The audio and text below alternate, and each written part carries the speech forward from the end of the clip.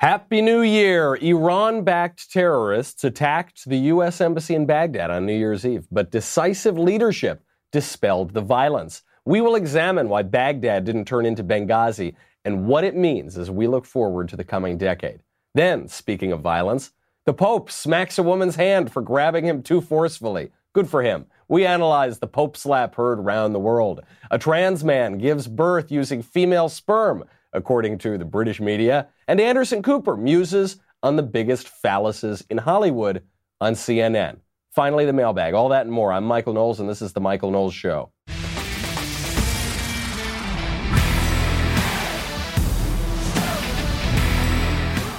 Happy New Year. We begin this new year on a somber note. We lost a real one just moments ago. Julian Castro dropped out of the 2020 Democratic presidential field.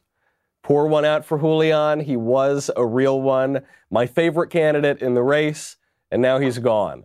I was on Leland Vittert's show on Fox News as Julian Castro announced that he was running for president.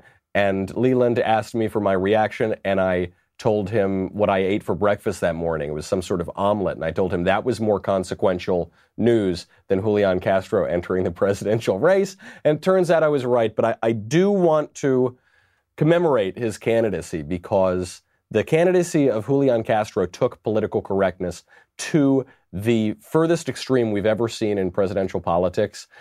This was during, I believe it was the second Democratic presidential debate, when he said he didn't merely support reproductive freedom, he supported reproductive justice.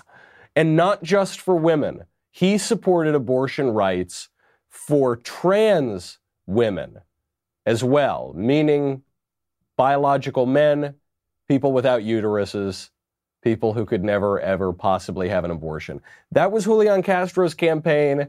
And it only got more outrageous and ridiculous from there. I am seriously going to miss him in this presidential race. Julian, I really hope that you run again next time so that we can enjoy this all over again. We will get to the biggest news of the decade.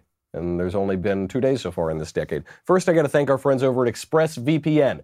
I can say with full confidence, 100% confidence, ExpressVPN is the best VPN on the market. Here's why. ExpressVPN does not log your data. Okay, there are a lot of pretty cheap or free VPNs, and the way that they make money is by selling your data to ad companies. ExpressVPN does not do that. ExpressVPN also is extremely inexpensive, but it's just enough that they're not going to sell your data and put all of your data in compromising positions. Speed is the other reason. Other VPNs are just slower, okay? Many will slow your connection down or make your device sluggish. Not ExpressVPN. My internet speeds are blazing fast with ExpressVPN, and it's just super easy to use. Unlike other VPNs, you don't have to put an input in or get this program going. You just fire up the app, takes one click of a button, you connect. It's so easy. Even your grandparents could use it. Everybody admits this too. TechRadar, The Verge, CNET, many other tech experts rate ExpressVPN the number one VPN in the world. Look, you know, if you're listening to this program, you maybe tune into some pretty weird stuff on the internet, okay? You fire up that incognito window, you look at some things you don't want people to see, if you know what I'm talking about, like dailywire.com. So protect yourself with a VPN I trust. expressvpn.com/Michael, M-I-C-H-A-E-L. Go there today. Get an extra 3 months free on a one-year package. expressvpn.com/Michael. Visit expressvpn.com/Michael to learn more. In the news beyond poor Julian dropping out of the race, the year started off in a pretty auspicious way.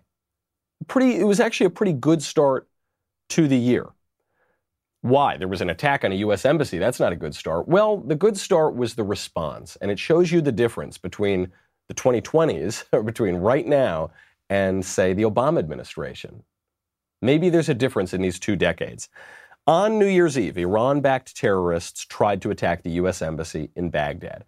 This was a replay of the Benghazi attack on September 11th, 2011. You remember that. During the Obama administration in Libya, there was an attack on the U.S. Embassy, 4 Americans killed, including the ambassador. It was an absolute disaster.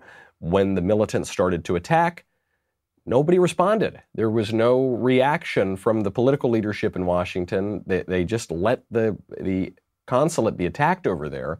And unfortunately, these Americans died. And then there was a cover-up afterward. Barack Obama sent his national security advisor on national television to lie about the attack. They said that it was a spontaneous uprising caused by a YouTube video that virtually nobody had seen. Of course, it wasn't that. It was a terrorist, plotted, planned, and executed attack.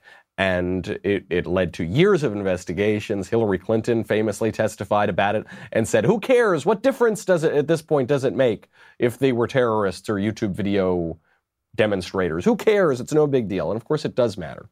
It does matter. This attack in Baghdad failed because of decisive leadership. So what happened is hundreds of terrorists, of militiamen and their supporters showed up to this embassy in Baghdad. They broke into the compound. They destroyed a reception area. They smashed windows, smashed up the whole building, put graffiti all over the walls. This was to protest U.S. airstrikes against an Iran-backed militia that ended up killing 25 terrorists. So now they're protesting this. There's going to be a response because the United States is fighting with Iran through these proxies. Now, why didn't it turn into this disaster of Benghazi? It didn't turn in because the U.S. responded immediately. And yesterday, the militiamen, the terrorists, withdrew.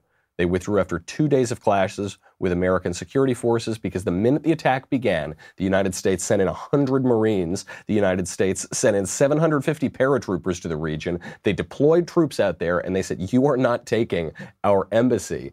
And of course, eventually, after that show of force, the terrorists withdrew. President Trump was asked about this on New Year's Eve at Mar-a-Lago. So he's there in his tuxedo, looking great, by the way, and Melania is standing there looking significantly better. Just like the picture of elegance and grace, and they're being asked about this attack. And Trump has one clear message for the terrorists, for the international community, and for the American people. He says, this will not be another Benghazi. I think it's been handled very well. The Marines came in. We had some great warriors come in and do a fantastic job. And they were there instantaneously as soon as we heard. I use the word immediately. They came immediately. And it's in great shape. As you know, this will not be a Benghazi. Benghazi should never have happened. This will never, ever be a Benghazi. But we have some of our greatest warriors there. They got in there very quickly. As soon as we saw there was a potential for problem, they got in, and there was no problem whatsoever. I also want to thank the Iraqi government. They really stepped up. I spoke to the Prime Minister today. I thanked him. But they stepped up very nicely. All right, this story tells you two important things. It shows you, for one, the absolute corruption of the media, which was basically taking the side of the terrorists and sort of lamenting the fact that this wasn't turning into Benghazi. That's the first part. The second thing it shows you is the importance of political leadership. It shows you something that I predict will possibly define this decade, which is the importance of taking control of your own political destiny. The ability of us to use our will, to use our decision-making powers, to come in and take control of our political destiny. We are not simply leaving ourselves up to circumstance. We have the ability to shape our political future. We'll get to both of those in a second. We'll read the New York Times' take on it. The New York Times, they outdid themselves on this attack in Baghdad. First, I got to thank our friends over at Root Insurance. Root Insurance asks a simple question. What if good drivers didn't have to pay for bad drivers? That's the question. You know, you're subsidizing bad drivers. I know all of you listening to the show, you're excellent drivers, of course. So you're subsidizing bad drivers. Well, Root Insurance developed a mobile app that measures driving behavior. And what it does is, by removing bad drivers from the equation, Root saved good drivers up to 52% in 2019. 5-2. That's a huge number, more than half. 52%. Root was the fastest growing direct insurance company in the United States. How does it work? Root bases their rates primarily on how you drive, not who you are, not what boxes you check off, but how you actually drive. Your Root insurance card is available right from your phone, and if you get into an accident, you can file a claim directly in the app. It takes 2 seconds. This is a model of insurance that just makes sense. So instead of the kind of old model of, they come up with a number based on certain check boxes that you tick off, you just put this app in, you are measured on your driving, and you can save a lot of money. All you have to do is download the Root Insurance app, drive normally for a few weeks during the Root test drive, see how much you can save. Give Root a try. There's no reason not to give them a try. Go to the App Store, download the Root Insurance app, sign up in less than a minute, start your test drive today. That is ROOT. Download the Root app today or visit joinroot.com to learn more and see how much you can save. Root reserves the right to refuse to quote any individual a premium rate for the insurance advertised herein. Savings based on national reviews reported by actual customers. Form 1, not available in all states. This product is not available in California. Drats. What this attack in Baghdad shows you is the corruption of the media and that we have the ability to form our own political future. So the New York Times, when they're responding to this, initially takes the side of the terrorists. I don't think that's an overstatement. Here's what they tweeted. You decide for yourself. Quote, hundreds of Iraqi mourners tried to storm the U.S. Embassy in Baghdad, shouting down, down USA in response to deadly American strikes this week that killed 25 fighters. First of all, who are the fighters? The fighters are Iran-backed terrorists. They're fighters. They don't want to use the word terrorist, so they use the word fighter. There were U.S. airstrikes against terrorists. Good. That's a win. And then in response, a group of mourners showed up to attack the U.S. Embassy. First of all, I don't think they were mourners, okay? Because when I think of mourners, I think of people wearing all black, crying, sort of just sad and dejected, possibly despairing. That's not what these guys were doing in Baghdad. What they were doing in Baghdad was busting down the door to the compound to try to kill Americans. Those aren't mourners. This reminds me of when the Washington Post ran an obituary on Abu Bakr al-Baghdadi, the head of ISIS. It described him as an austere religious scholar. Not a terrorist, not an absolute gang leader, the leader of one of the biggest death cults in modern history. No. He was an austere religious scholar, and these terrorists in Baghdad were mourners. Okay, that's the media for you. Joy Reid was upset. She was hoping, you could read the desperation as she was typing on Twitter saying that this was going to be Trump's Benghazi, and yet it wasn't. Why wasn't it?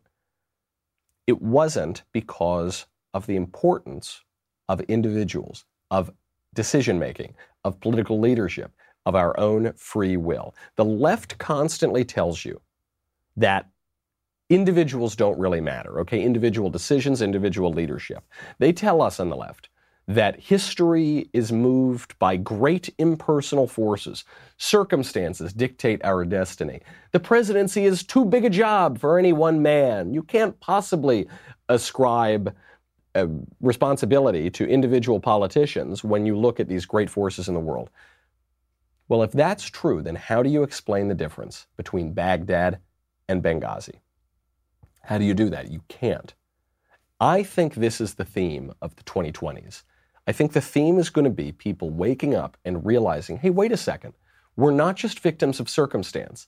We're not just victims of a sort of global consensus on the left and the right, Democrats and Republicans, this consensus that's going to outsource our jobs and get rid of our political futures and destroy our homes. And we're not just victims of social circumstances, cultural circumstances that will destroy the family, that take away our constitutional rights. We're not. We're going to say no. We're going to fight back. And look, our decisions, our own leadership can have a positive effect. You know, there was a church shooting over Christmas and New Year's. There's a shooting at West Freeway Church of Christ. A drifter, lunatic, drug addict showed up with a shotgun. He came there. He was known to the congregation. He had mental issues. He had drug issues. All right, this guy had a long rap sheet. He's got a long criminal history. And he showed up with a shotgun.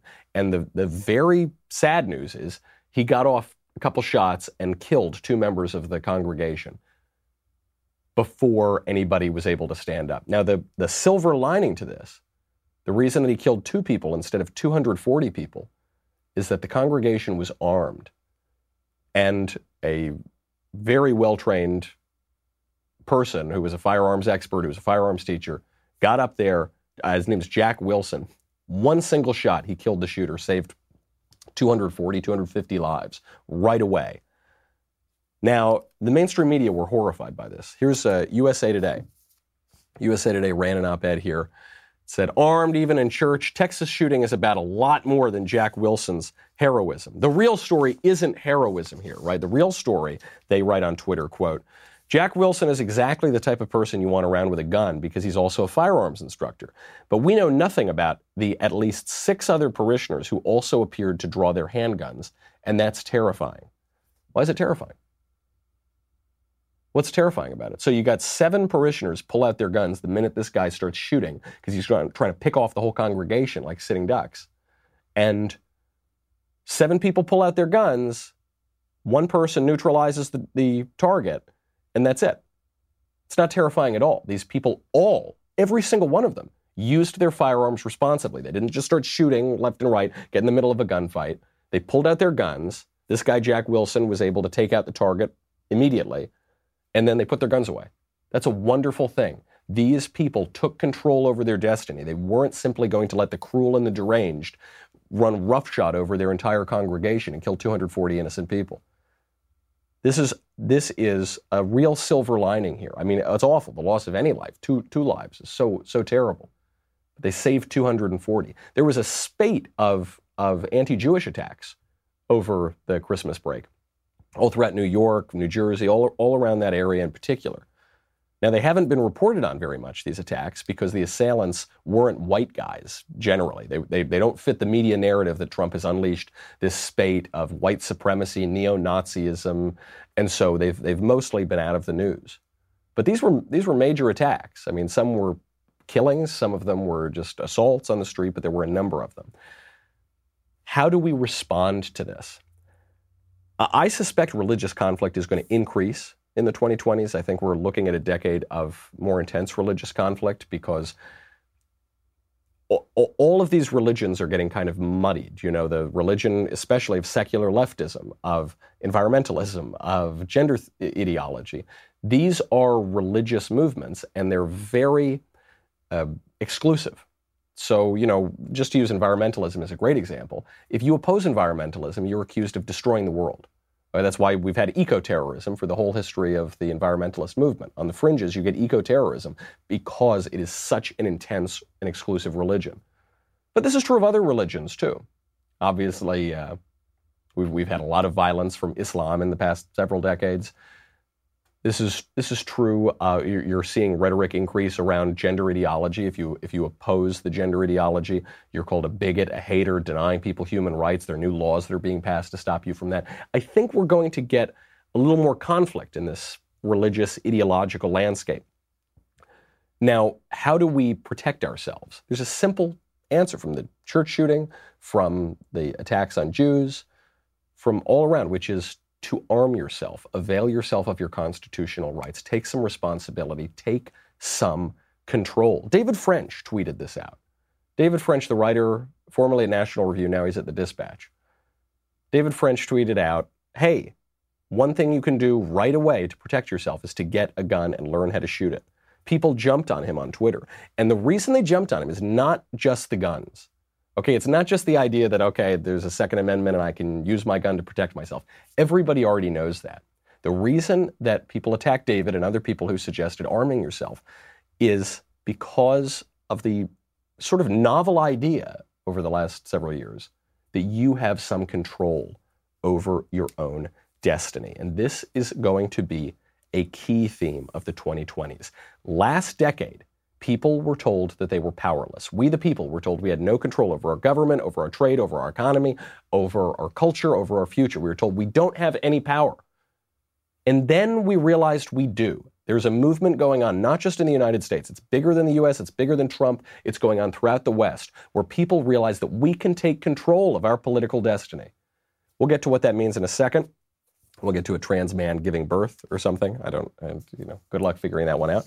And we'll even get to the Pope slap. But first, we've got to thank our friends over at Ring. Speaking of safety and danger, Ring's mission is to make neighborhoods safer. Now, you probably already know about their smart video doorbells and cameras that protect millions of people everywhere. Ring helps you stay connected to your home anywhere in the world. So if there's a package delivery, maybe there's a surprise visitor, you will get an alert. You will be able to see, hear, and speak to them all from your phone. That is thanks to the HD video and two-way audio features on Ring devices. I love Ring. You know, I give out Ring to my friends as a housewarming gift because it gives you peace of mind, okay? Obviously, sometimes I've had friends of mine who get the Ring alert and they're lying in bed, it's 3 a.m, and they talk to people who are trying to break into their home. That's the more serious version. Another version of this happened to friends of mine. They kept seeing some motion going on. They thought there was someone casing the joint. Turns out it was a little possum. And now they like their possum. And they leave a little food out for it, too. All thanks to Ring. You just get peace of mind, all right? When I'm on the road, I know that sweet little Lisa's a pretty good shot, but I don't want to leave it up to chance. I want to be able to check in on my house, on my home, from anywhere. You should, too. With a video doorbell and motion-activated floodlight camera, the Ring Starter Kit has everything you need to start building a ring of security around your home. How do you use it? How do you get it?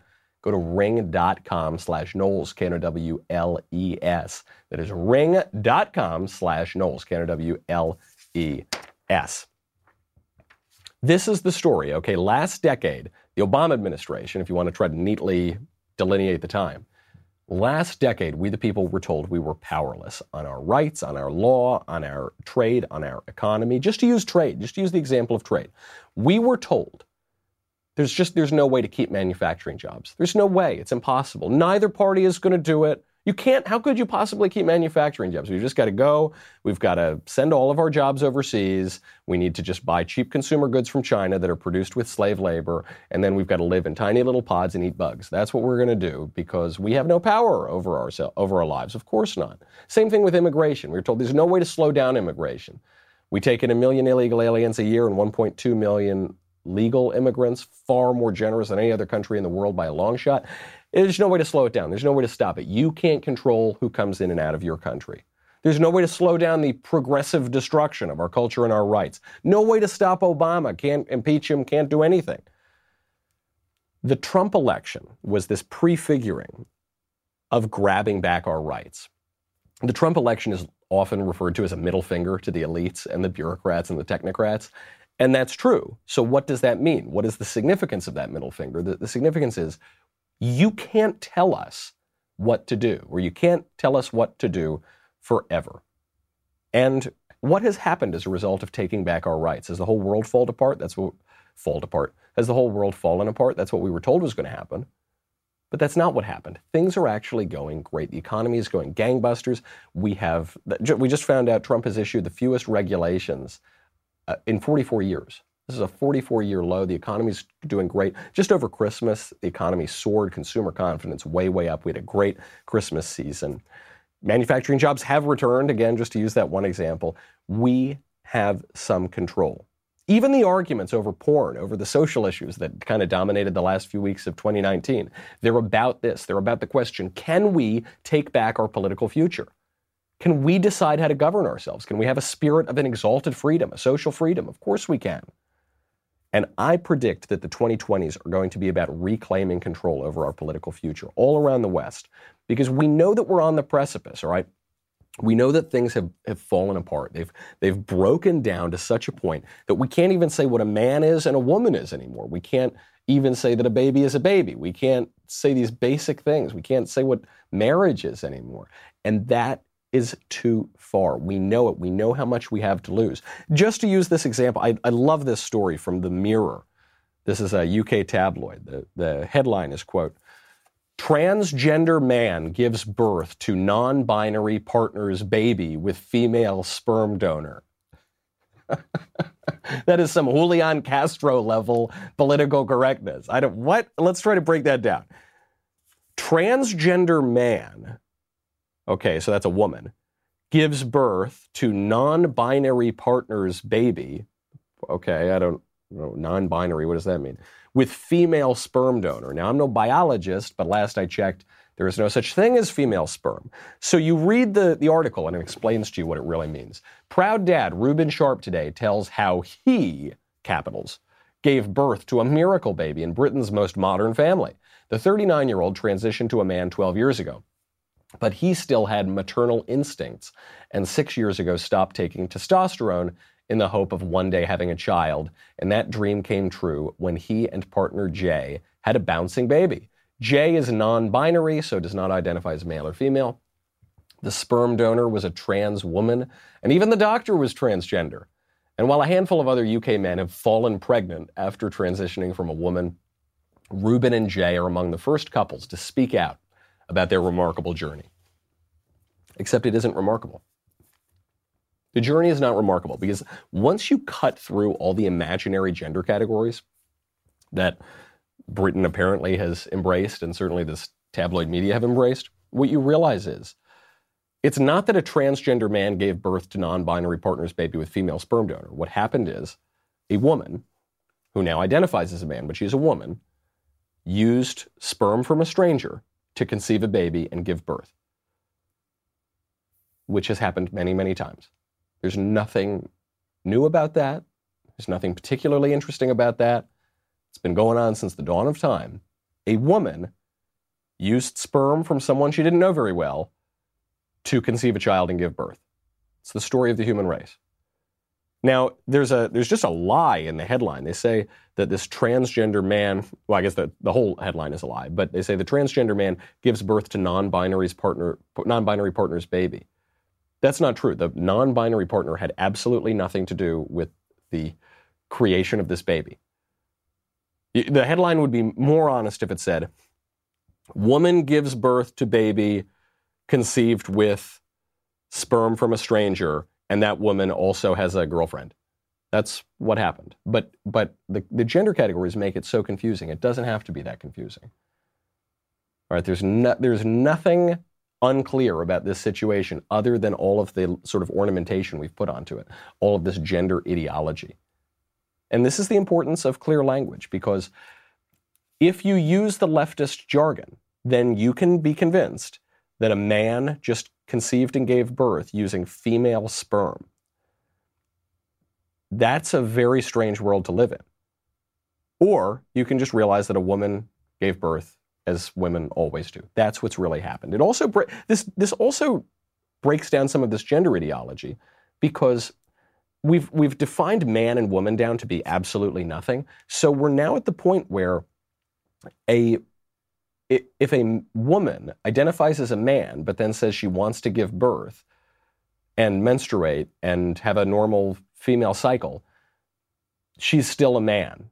Well, if that's true, then what is a man? I mean, at the very least, the most basic definition we had before of gender ideology was that you are however you identify. But if you start identifying as someone who menstruates and conceives a child and has a baby, surely you're no longer a man, right? I mean, there is no definition that could possibly fit this for men and for women. I predict, looking forward at 2020s, I think we're going to see a return to a little bit of reality. I think so much of the pushback on leftism has been these crazy metaphysical claims about men and women and gender ideology and even abortion, the beginning of human life, what a human is, a clump of cells.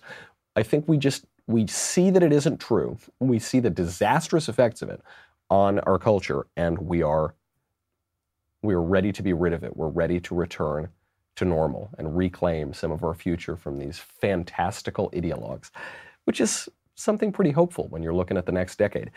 We will get to the Pope slap heard around the world. We will get to Anderson Cooper referring to the largest phalluses in Hollywood on national television, because CNN, real news, serious journalism. And we will get to the mailbag. First, though, based on what we've seen so far, 2020 is shaping up to be a pretty wild year as Democrats rally to get rid of President Trump. The best way to stay informed on all things 2020 is to become a Daily Wire member and get comprehensive news and opinion from us on demand.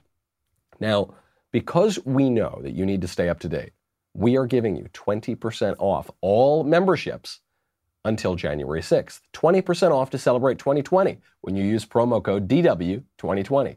Members get our articles ad-free, access to all of our live broadcasts and show library, the full 3 hours of The Ben Shapiro Show, select bonus content, access to the mailbag, and so much more. You get so much more. Plus, our new all-access tier gets you into live online Q&A discussions with me, with Ben, with Drew, with Matt Walsh, plus our site's writers and special guests. You ask, we answer, and the leftist tears tumbler just fills right on up. That is promo code DW2020 for 20% off until Monday, January 6th. Join today and stay informed on all things 2020. We will be right back with a whole lot more. The Pope slap, the CNN Anderson Cooper phallus discussion, and the mailbag. Head to dailywire.com. We'll be right back.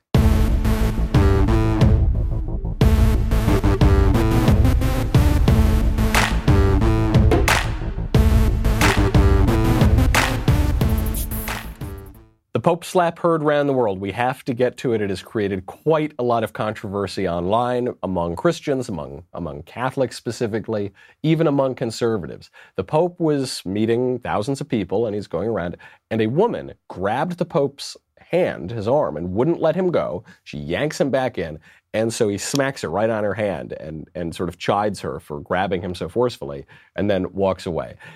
Here is the clip. I will narrate it. So the Pope, he pulls away, and she yanks him. He says, "Ow," and she won't let him go. And then he gives her a nice little smack on the hand and walks away. And he looks really kind of angry about it. He looks a little peeved.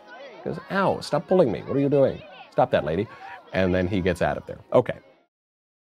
Was the Pope correct to act this way? Some are saying it was totally un-Christ-like. Some are saying it was very Christ-like, because on the one hand, you have Christ saying, turn the other cheek and, give away your possessions and you just live to serve. And on the other hand, you have Christ throwing people out of the temple and overturning tables and whipping people and saying, go buy a sword. And so there's a little bit of debate on both sides. Certainly, the Pope was within his rights to chide this woman for what she was doing. I don't just mean this in a kind of liberal, individual autonomy, my rights, my body, my choice kind of way. I mean this as a matter of justice and prudence and responsibility. The woman has no right to yank the Pope and for him to just necessarily roll over, okay? If nuns at a Catholic school are able to give you a little smack on the hand with their ruler when you're misbehaving, surely the Pope can give you a little smack on the hand when you're yanking him and pulling his arm in and not letting him get away. It's perfectly right, perfectly just for him to do that. However, the Pope should not have lost his temper. That is the problem isn't the smack. The woman needed a little smack. It can be very encouraging to smack people. On the Bayeux Tapestry, there's this famous image, the Battle of Hastings, of Bishop Odo wielding a club, smacking these retreating soldiers. They're his own soldiers, and they're trying to retreat, and he's got a club, and he's just smacking them over the head and saying, go back there, go back and fight.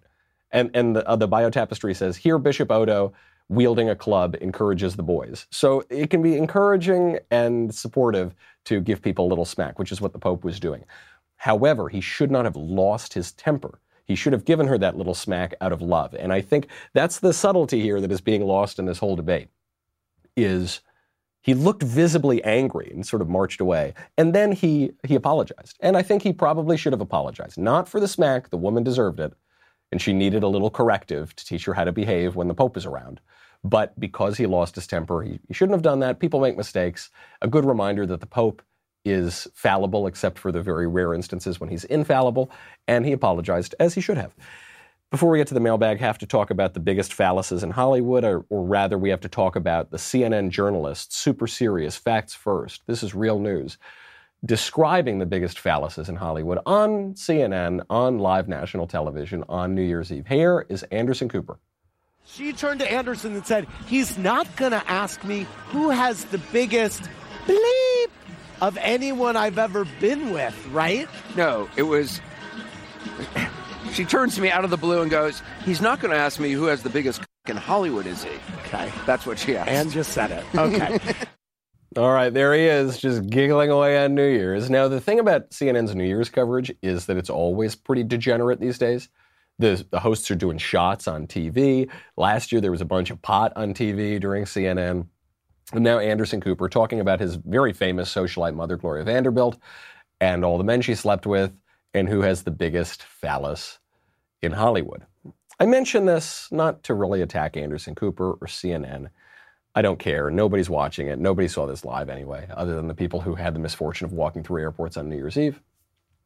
But I do it to point out that CNN is not a news channel. There was a piece in National Review on this the other day. CNN is not a news channel. It has no credibility. It has no standing. It obviously has no dignity. It's a kind of tabloid entertainment channel for leftism on cable. And it's pretty much been that the whole time. And now we can see it, okay? And it's worth remembering because when they air their really super serious journalism ads, facts first, this is a banana, we're real news. Just remember that, no, you're not real news. You're the station where Anderson Cooper jokes about the biggest phallus in Hollywood and calls conservative Republicans teabaggers. And that was Anderson Cooper, too. And where Don Lemon shows up and he looks super serious right after he gets back from Murph's and allegedly assaults people at bars late at night. It's a bunch of derelicts, okay? This news channel doesn't have that kind of credibility. Now, that's fine. They provide sort of tabloid cable entertainment. Okay, they've got an audience for that. But don't let them harangue you about real news and serious journalism and the separation of powers in our Constitution. They don't get to do that. You talk about the biggest phalluses in Hollywood and you giggle about it while doing shots on TV, you lose that right, which is fine because I think it's kind of the theme of the decade. I mean, if you can predict the theme of a decade, that's what it is. It's we the people looking forward, taking back some of our political destiny, taking back our culture, taking back our rights, taking back our seriousness of purpose. And what happens on the left? The politicians on the left are screaming about socialism and soaking the rich and all this kind of crazy cockamamie gender theory. And on the mainstream media, you have them giggling about phalluses. Okay, that's what they're doing. They've run their course. And now I think we, with a little bit of hope, are pivoting back and taking control of our destiny. Let's get to the mailbag before we have to go. From Ben. Hi, Michael. Happy New Year. I'm getting married on August 30th this year to the love of my life, and I wanted to know what your advice would be to a Christian couple regarding the cultural environment. How do you navigate being in the world without being a part of it? Thank you for the excellent podcast, and I hope to see another fantastic book soon. Thank you very much. This one may even have words in it.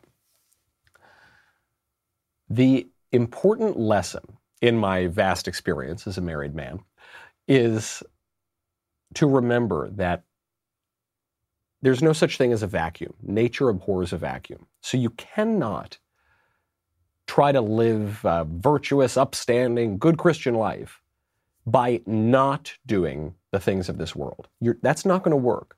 By not doing this, not looking at this, not drinking that, that's not going to happen. You are going to be able to practice the virtues by actually practicing the virtues, by affirmatively doing something. So, for instance, late at night, when you're lying around your apartment, you could do a few things. You could binge eat, right? You could just sort of stuff your fat face. You could watch 5 million episodes of some show on TV. You could look at porn, getting back to our debate, in the last weeks of 2019. You could drink yourself silly. You could pray, right? Those are all activities that will take up, call it half an hour to an hour late at night. And so you can't do the culture. You can't be virtuous. You can't practice the virtues by avoiding. You have to do something else. And so what I would recommend is you do those things that are going to make you in the culture, but not of it. You're going to do those things that allow you to thrive in society, but be living for another place. And maybe that means going to church. Maybe that means praying. Maybe that means availing yourself of the sacraments. Maybe that means going to confession. It means doing. And so it's very foreign in this culture where all we ever want to do is sort of sit around and loaf and scroll on Instagram or something. But what you've got to do is turn away from that. Kanye West sang about it in his new Jesus is King album. He said, you got to put the gram away. You got even things that seem kind of trivial, like scrolling mindlessly on your phone or something, they can be harmful. You've got to do something else. Have a conversation. Read a book. Go pray. Go to church. It sounds like you're pretty proactive anyway and excited to do that, so I wish you the best of luck and happy engagement. From David, hey Michael, I'm a recent subscriber and a big fan. I'm debating a couple friends currently about the morality of capital punishment, and they are saying that the death penalty is immoral, or at least that we shouldn't use it, because one, it is irreversible versus something like in prison, and two, in the New Testament, specifically using John 8, Jesus wants us to have mercy. What are your thoughts? Also of note, they cited the Catholic Catechism, 2267. This is this new change to the Catechism by Pope Francis, which says that the death penalty is impermissible. Although I'm not Catholic, I'd appreciate your thoughts on this as well. Thanks so much. Okay, yeah, there's so much misunderstanding about capital punishment. First of all, your friends are saying that capital punishment is bad because it's irreversible, unlike all those other punishments, say life in prison. But those are irreversible too. If you're stuck in prison for 35 years because of bad evidence or something, those 35 years are gone. You can't reverse that. It's just like capital punishment. It's irreversible. Now, you might say, at least you can get out of prison and have a good 5 years before you croak, whereas with capital punishment, you can't. But what this speaks to, and I think the reason why opposition to capital punishment has grown, is because of the advance of secularism. We used to believe from the dawn of time until just about 5 minutes ago that this world is not all that there is, that the human person has a soul, that there is ultimate justice, that our justice comes from divine justice, that our laws come from the natural law, and that there will be a judge and we will see him face to face once we die. I still believe that. Religious people still believe that. But among the kind of shallow secular culture, that is gone. So I think that's part of the reason why there's now opposition to capital punishment, even though it's not terribly reasonable. Then, in the New Testament, Christ wants us to be merciful, but he also is a God of justice. So there's mercy, but there's also justice. So at the same time, when Christ tells us, go, put away the sword, give away all of your possessions, he also says, go right now and sell your possessions, sell your purse, so that you can buy not just one sword, but two. All right, and this kind of reminds us of how there is a time for every season under heaven. There's a time for peace and a time for war. There's a time for all of these things. We don't just have an ideology that is pacifistic. The Christianity is not pacifistic, and it's a shallow Christianity that would pretend to be pacifistic. There's nothing good or virtuous or moral about letting the cruel rape the earth. Nothing right about that at all. And when it comes to the Catholic Catechism, it's true the Pope has used very confusing language on this. He's used the word inadmissible, but that's certainly not been the case throughout 2,000 years of Christianity. Thomas Aquinas defended killing heretics, using the power of the state to kill heretics. Okay, so is Thomas Aquinas now anathema? I don't think so. There can be legitimate disagreement over the death penalty among Christians, as Pope Benedict pointed out, and let's not be confused about that sort of thing. What the key to the death penalty is justice. Okay, we think now that the purpose of all criminal justice is rehabilitation and deterrence. Those are important aspects. But the primary aspect is retribution, justice itself, punishment for violating the moral law, for violating the civil laws too. That's the key. The purpose of it is justice. Everything else falls downstream of that.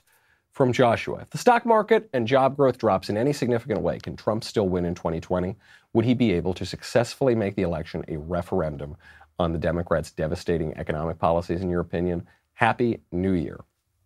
If the economy collapses, Trump will have a much harder time in 2020. Luckily, there's no sign that the economy is going to collapse. I mean, everybody says we're due for a recession, but you're never really due for a recession. Recessions are caused by the economic cycle, but they're also caused by policies. And fortunately, the economy has been going gangbusters because of policies, because the Trump administration has come in and said, nah, we can get our manufacturing back. We can get consumer confidence up. We can get manufacturing confidence up. Things are going really, really well. The fewest federal regulations issued in 44 years. That is a really good thing. And so I would suspect, as much as you can predict these things, I think Trump is probably going to have a pretty good economy going into 2020.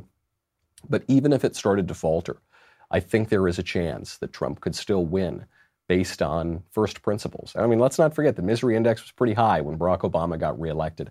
The power of the incumbency is pretty important.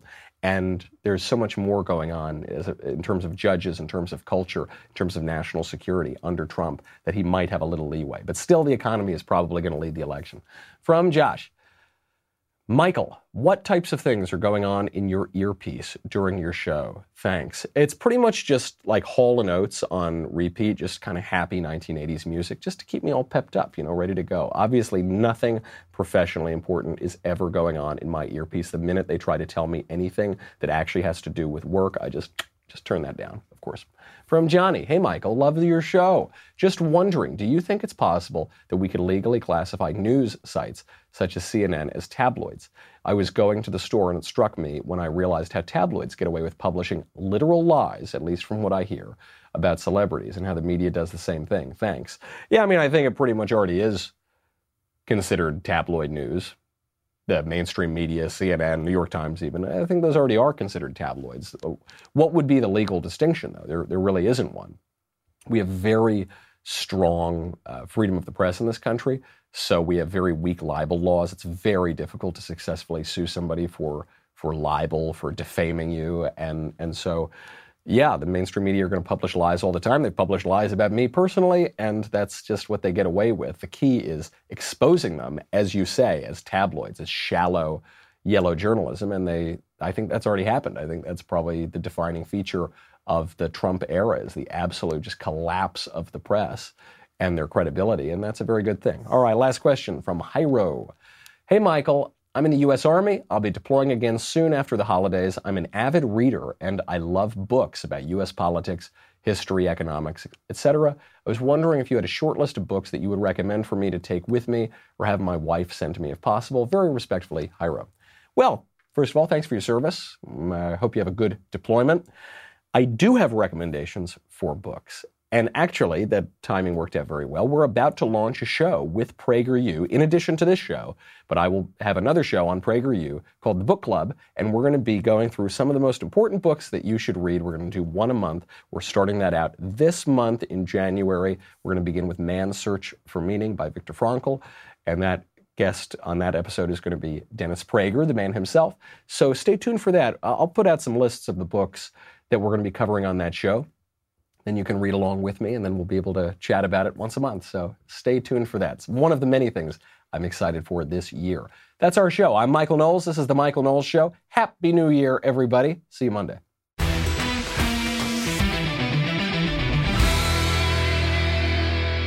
If you enjoyed this episode, and frankly, even if you didn't, don't forget to subscribe. And if you want to help spread the word, please give us a 5-star review and tell your friends to subscribe. We're available on Apple Podcasts, Spotify, and wherever else you listen to podcasts. Also, be sure to check out the other Daily Wire podcasts, including The Ben Shapiro Show, The Andrew Klavan Show, and The Matt Walsh Show. The Michael Knowles Show is produced by Ben Davies, director Mike Joyner, executive producer Jeremy Boring, senior producer Jonathan Hay, supervising producer Mathis Glover and Robert Sterling. Our technical producer is Austin Stevens, assistant director Pavel Widowski, editor and associate producer Danny D'Amico, audio mixer Robin Fenderson, hair and makeup Jesua Olvera, production assistant McKenna Waters. The Michael Knowles Show is a Daily Wire production. Copyright Daily Wire 2019.